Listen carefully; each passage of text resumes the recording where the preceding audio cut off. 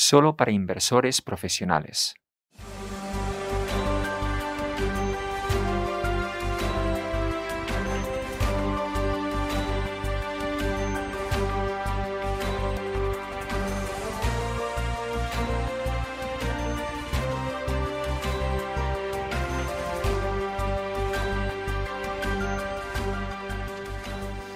Hello and welcome. Buenos días y bienvenidos. Es miércoles 12 de agosto y estamos en Morning Expresso. Antes de empezar, como siempre, tenemos el botón de traducción simultánea aquí debajo, así que pinchando ahí aparecen las distintas opciones de idiomas y pueden elegir el que prefieran. Si tienen preguntas, pueden enviarlas utilizando también el botón de preguntas en la parte de abajo de la pantalla y lo pueden hacer en su propio idioma, no hay ningún problema. Y nos pueden mandar correos a nordeafans@nordea.com. Muy bien, pues hoy vamos a hablar de bonos garantizados europeos y voy a hablar con Henrik Stille, que es gestor de las distintas estrategias de bonos garantizados que tenemos. Buenos días, Henrik. ¿Qué tal? Buenos días. Os oigo muy bien. Genial. Eso siempre es un buen comienzo cuando nos oyes y nos oímos. Yo te oigo a ti también. Normalmente empezamos con algo un poco biográfico sobre ti y tu historia. Y en el 2018 tú y yo coincidimos varios días en Berkshire, en el Reino Unido, en el Citywide Fixed Income Retreat, una conferencia de renta fija. Y no recuerdo cómo surgió, pero nos pusimos a hablar de Hawái y resulta que tú viviste allí al principio de tu carrera profesional. ¿Nos puedes hablar un poco sobre eso? Sí, bueno, de hecho yo empecé trabajando en el comercio de la piña en Hawái y estuve allí 2 años comerciando con piñas. Y la verdad es que fue muy interesante como experiencia. Y fue, digamos, mis comienzos en el mundo de los mercados, básicamente. Empecé, pues, con las piñas y después descubrí que, de hecho, hay bastantes similitudes entre las piñas y los bonos garantizados. ¿De verdad? No, no me lo creo. A ver, ¿qué nos cuentas? Bueno, para empezar, ambos son productos que tienen muy poca volatilidad. Las piñas se las conoce como las reinas de la ausencia de volatilidad de los productos hortofrutícolas, porque tienen mucha menos volatilidad que otros productos hortofrutícolas, como el zumo de naranja, por ejemplo. Y además se sabe que los bonos garantizados tienen una probabilidad de impago muy baja y resulta que las piñas también tienen una probabilidad de impago o de insolvencia muy baja porque se pueden almacenar muchísimo tiempo. Y si eso lo intentas, Paul, tú metes en la nevera una piña, a ver cuánto tiempo te dura sin estropearse o arruinarse, descubrirás que son muy resistentes en comparación con otras frutas, como las naranjas, por ejemplo. Así que, ¿tú crees que si la meto ahora en la nevera, el año que viene todavía estará buena? Sí, si tienes una buena nevera, podría estar bastante bien conservada. Y eso también es algo que tiene en común con los bonos garantizados. Y creo que fuiste tú el que me dijo que si alguien alguna vez te cuenta que las cebollas son las únicas cosas que te hacen llorar, es porque nunca les han tirado una piña a la cara. Sí, efectivamente, fui yo. Y también es verdad. Bueno, pues yo creo que ya hemos hablado bastante de ingredientes para la pizza. Vamos a pasar ya a hablar de los bonos garantizados europeos, aunque nos has hecho esa analogía que ha estado muy bien. Evidentemente, el 2020 ha sido una sorpresa tremenda para todo el mundo, pero hay algo que llevábamos diciendo desde siempre y desde luego antes del 2018, cuando estuvimos en ese evento de renta fija y cuando pues, nos referíamos a la seguridad y a la resiliencia del mercado de bonos garantizadas y la protección contra crisis que te ofrece. Y tenemos una diapositiva que me gustaría compartir, a ver si podemos verla. Sí, esta. Y aquí podemos ver renta fija europea y tenemos la evolución en lo que llevamos de ejercicio y tenemos en la parte superior los bonos garantizados europeos, deuda corporativa es la siguiente curva y la de abajo es high yield europeo. Y esto yo creo que demuestra muy bien su resiliencia, porque vemos una leve caída, pero desde luego que comparado con el resto de las clases de activos es mínima. ¿Quieres decir algo sobre esto, Henrik, antes de que sigamos? No, yo creo que lo has dicho muy bien, pero en un año como el 2020, las propiedades de esta clase de activos son muy visibles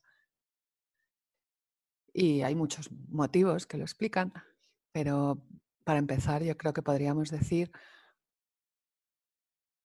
que las causas de esta crisis no tienen nada que ver con el sector del crédito ni con los bonos garantizados. Y esa es una gran diferencia en comparación con, por ejemplo, la crisis financiera del 2008, que tenía sus orígenes en el sector bancario, el sector del crédito, que también tuvo un gran impacto sobre el sector financiero en general. Pero en este caso no es así. Y eso también ha ayudado a que el mercado de los bonos garantizados se mantenga estable, puesto que los emiten bancos. Efectivamente, pues ahora a lo mejor podríamos hablar con un poco más de detalle de eso, porque hay una serie de características que tienen los bonos garantizados que evitan que sufra esas caídas. Y sé que tienes una diapositiva en la que nos vas a explicar un poco más eso. Sí, efectivamente. Aquí podemos ver, sobre todo, bueno, las características de volatilidad de esta clase de activos, que como podéis ver, tienen mucha menos volatilidad, por ejemplo, que las primas de riesgo o que las emisiones de deuda corporativa. Hay mucha menos volatilidad y normalmente es así. Cuando hay una crisis, cuando aumentan las primas, normalmente los bonos garantizados tienen menos fluctuaciones y menos volatilidad.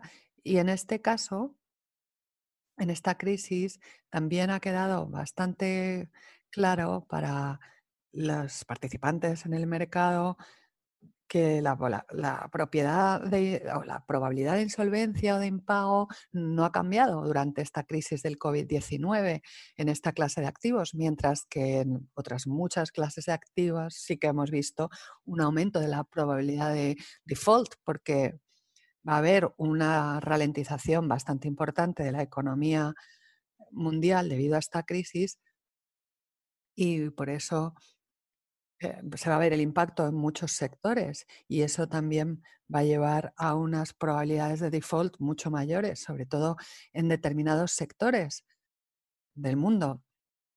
Pero para los bonos garantizados esa probabilidad no cambia debido a esta crisis. Sigue siendo igual de segura que antes desde el punto de vista regulatorio y el impacto de esta crisis no se nota tanto en el sector bancario ni tampoco, por lo tanto, en los bonos garantizados. Y esto se debe no solo a la calidad del crédito, que evidentemente es muy alta en estos instrumentos, sino también al doble recurso y al aislamiento de la cartera de cobertura. De hecho, en 200 años de historia nunca ha habido una venta de crédito en los bonos garantizados europeos. ¿Es así? Sí, efectivamente, tienen ese historial que, por supuesto, es muy favorable. Y luego, además, está el hecho de que el Banco Central Europeo ha dado ese paso al frente, intensificando su compra de bonos garantizados desde los primeros momentos de esta crisis. Ahora están comprando prácticamente el doble de bonos garantizados que al principio de año.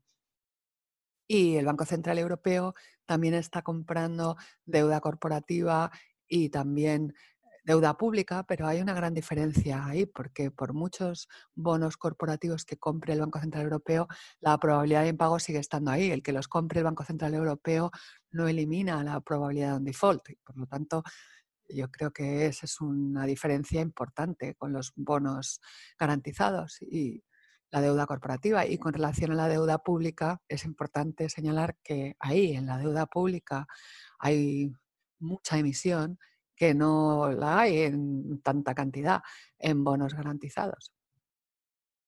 Y en la gráfica vemos las compras brutas del Banco Central Europeo en los últimos 5 o 6 años, y en el 2020 prevemos que el Banco Central Europeo compre un poco más de 100.000 millones de bonos garantizados, y tendríamos que remontarnos hasta el 2015 para encontrar un año con un nivel de compras del Banco Central Europeo similar, y por lo tanto es un aumento muy, muy importante con relación a la media. Y si pensamos en el año que viene, en el 2021, veremos que el Banco Central Europeo seguirá comprando unos 80.000 millones, probablemente, que también es muy superior al nivel de cualquiera de los últimos 5 años.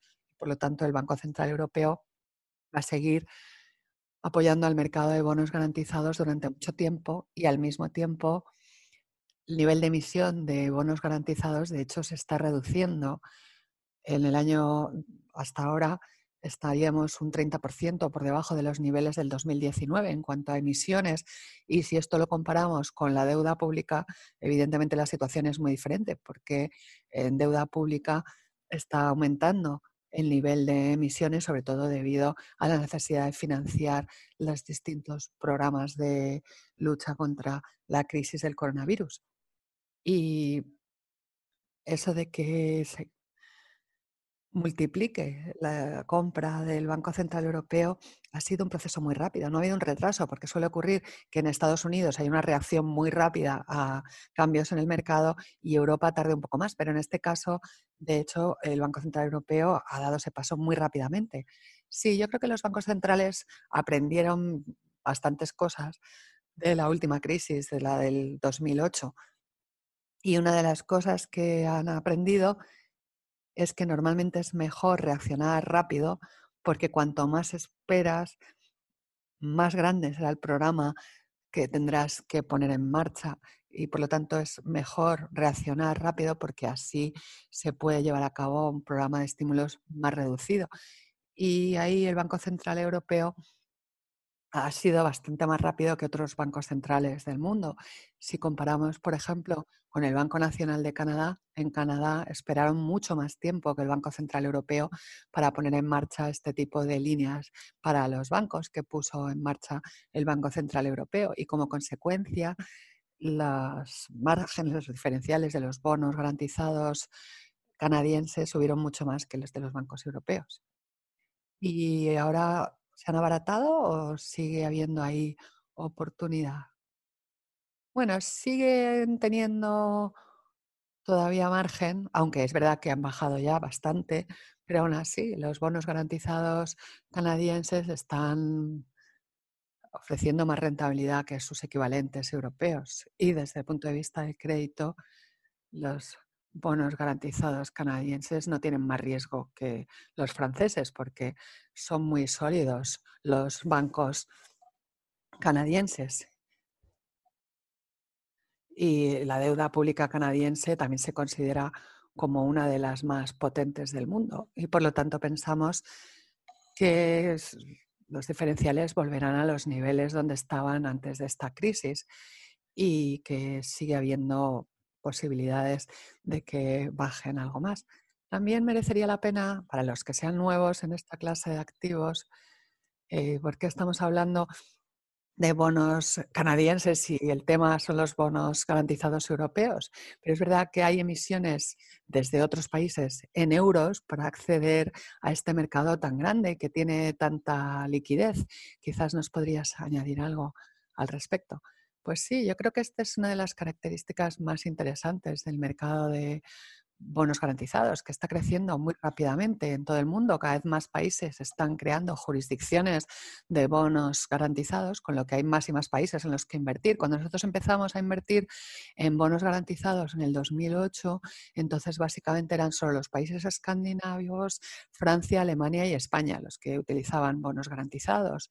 Y actualmente hay legislación para bonos garantizados en prácticamente todos los países europeos, y se están introduciendo nuevas legislaciones globalmente también, fuera de Europa, y por lo tanto ahora hay muchos nuevos mercados que están entrando, y según van entrando nuevos mercados en el universo de bonos garantizados, entran también muchos nuevos bancos en este contexto, con lo que hay nuevos emisores, al haber nuevos países, pero también hay más emisores de las jurisdicciones ya existentes. En Francia y en Alemania, Italia, España, también está aumentando el número de bancos que emiten bonos garantizados que antes no los emitían.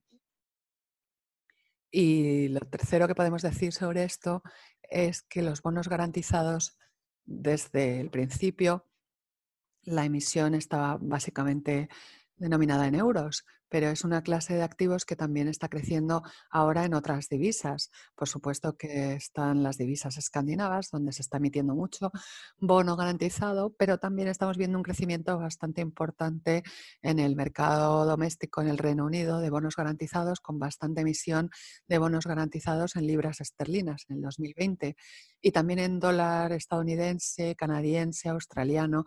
Hay un mercado creciente de bonos garantizados, y todo este crecimiento, tanto en países como emisores como divisas, es precisamente las tres áreas en las que nosotros podemos generar alfa en el mercado de bonos garantizados. Y cuando los tres están creciendo, eso es algo que evidentemente nos va a seguir generando oportunidades para sumar alfa y sumar rentabilidad a esta clase de activos. Claro, por supuesto. Está muy bien ver cómo está evolucionando este área, y es muy interesante, evidentemente, ver cómo están entrando cada vez nuevos actores a este sector. Es un área cada vez más conocida, sobre todo ahora en la búsqueda de rentabilidad, porque es cada vez más difícil conseguir invertir en activos de renta fija de alta calidad que te ofrezcan una rentabilidad positiva, y luego además poder sumar alfa, evidentemente es fantástico. Evidentemente tú tienes muchísima experiencia porque llevas trabajando con tu equipo en Nordea más de 10 años, y me preguntaba cómo funciona esa colaboración y cómo surgen estas nuevas ideas para generar alfa. ¿Qué dinámica seguís en vuestro equipo? Pues sí, como dices, Paul, el equipo de bonos garantizados lleva trabajando muchos años.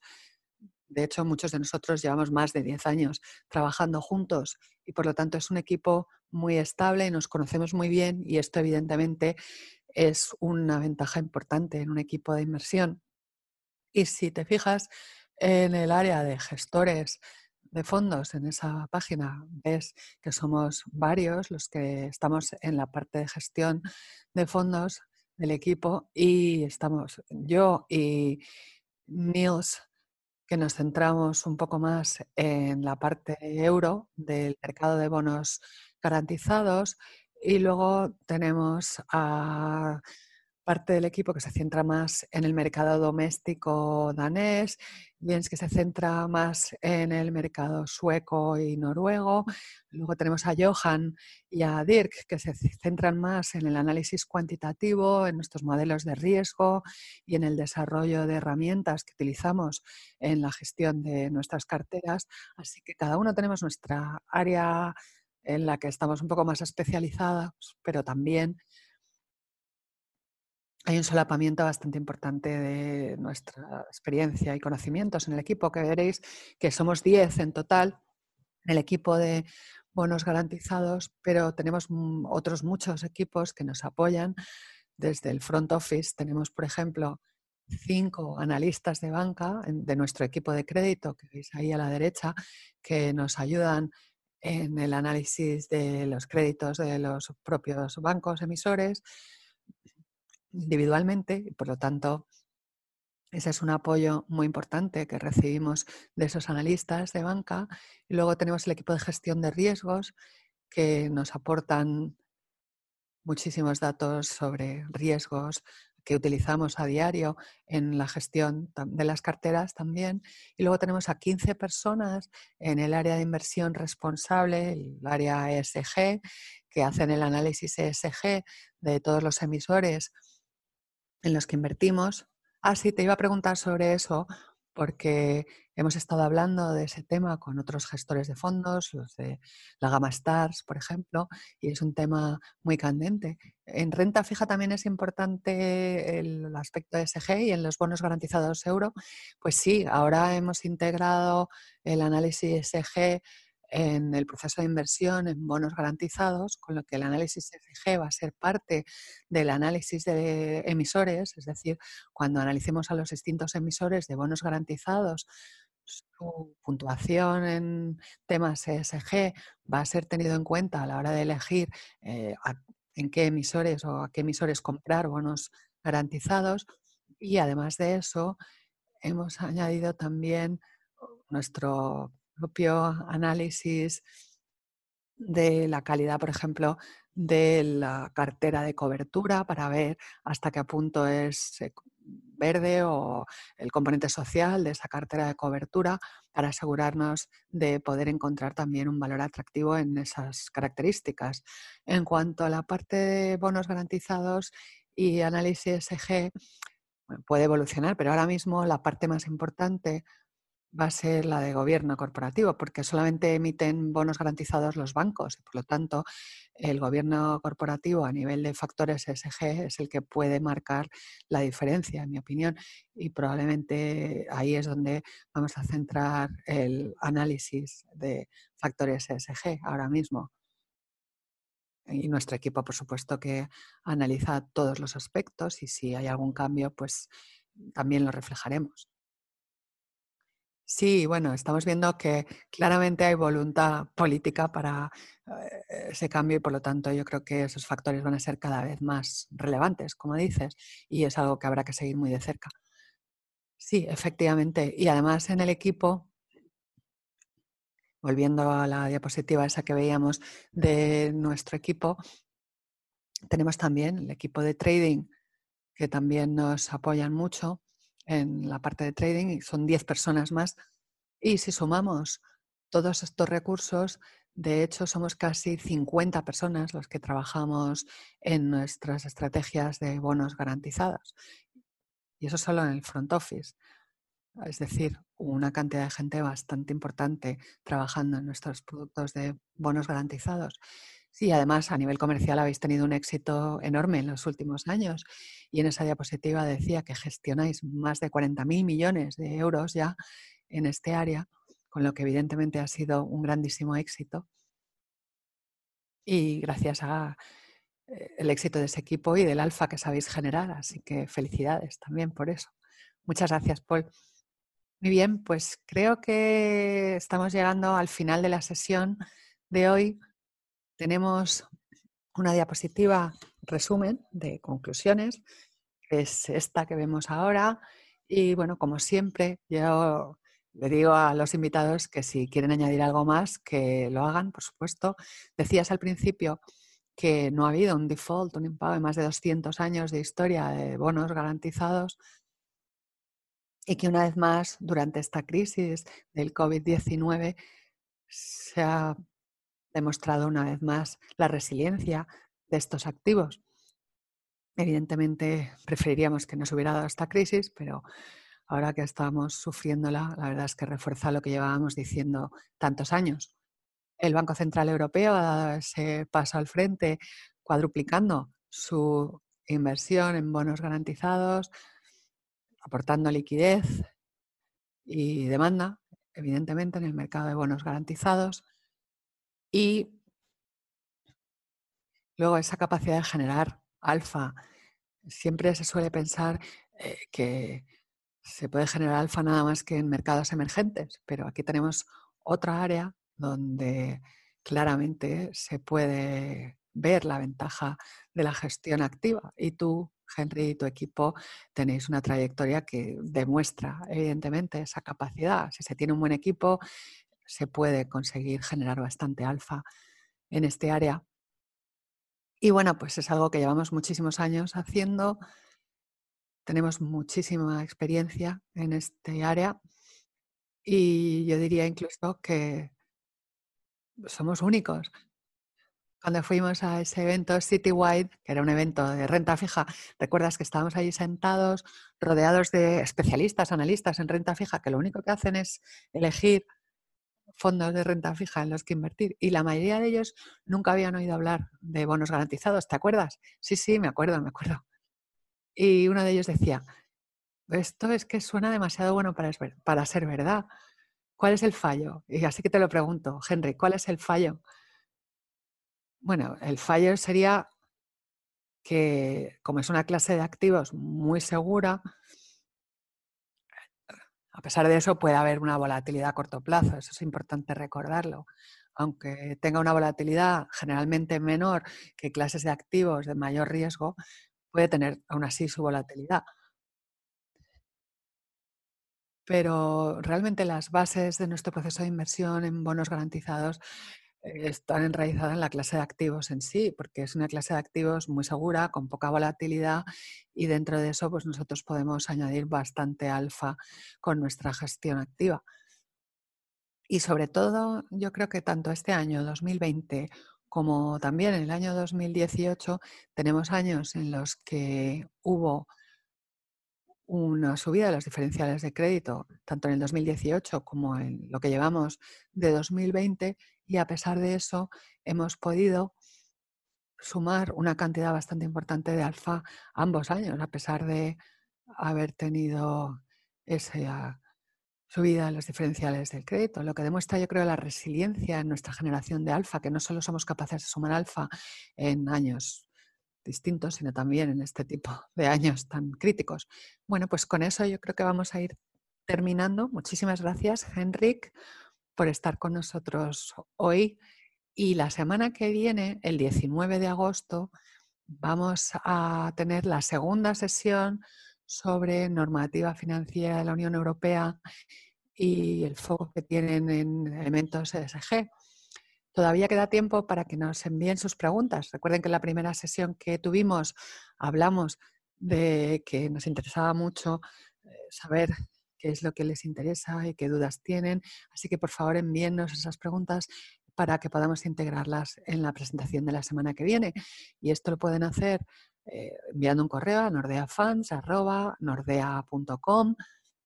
Y como he dicho antes, si son italianos, españoles y se sienten más cómodos escribiendo esas preguntas en su idioma, no duden en hacerlo, no hay ningún problema, y nosotros nos aseguraremos de que se respondan en esa segunda sesión con Michael Mortner la semana que viene. Bueno, hemos terminado. Muchísimas gracias. Nos vemos la semana que viene.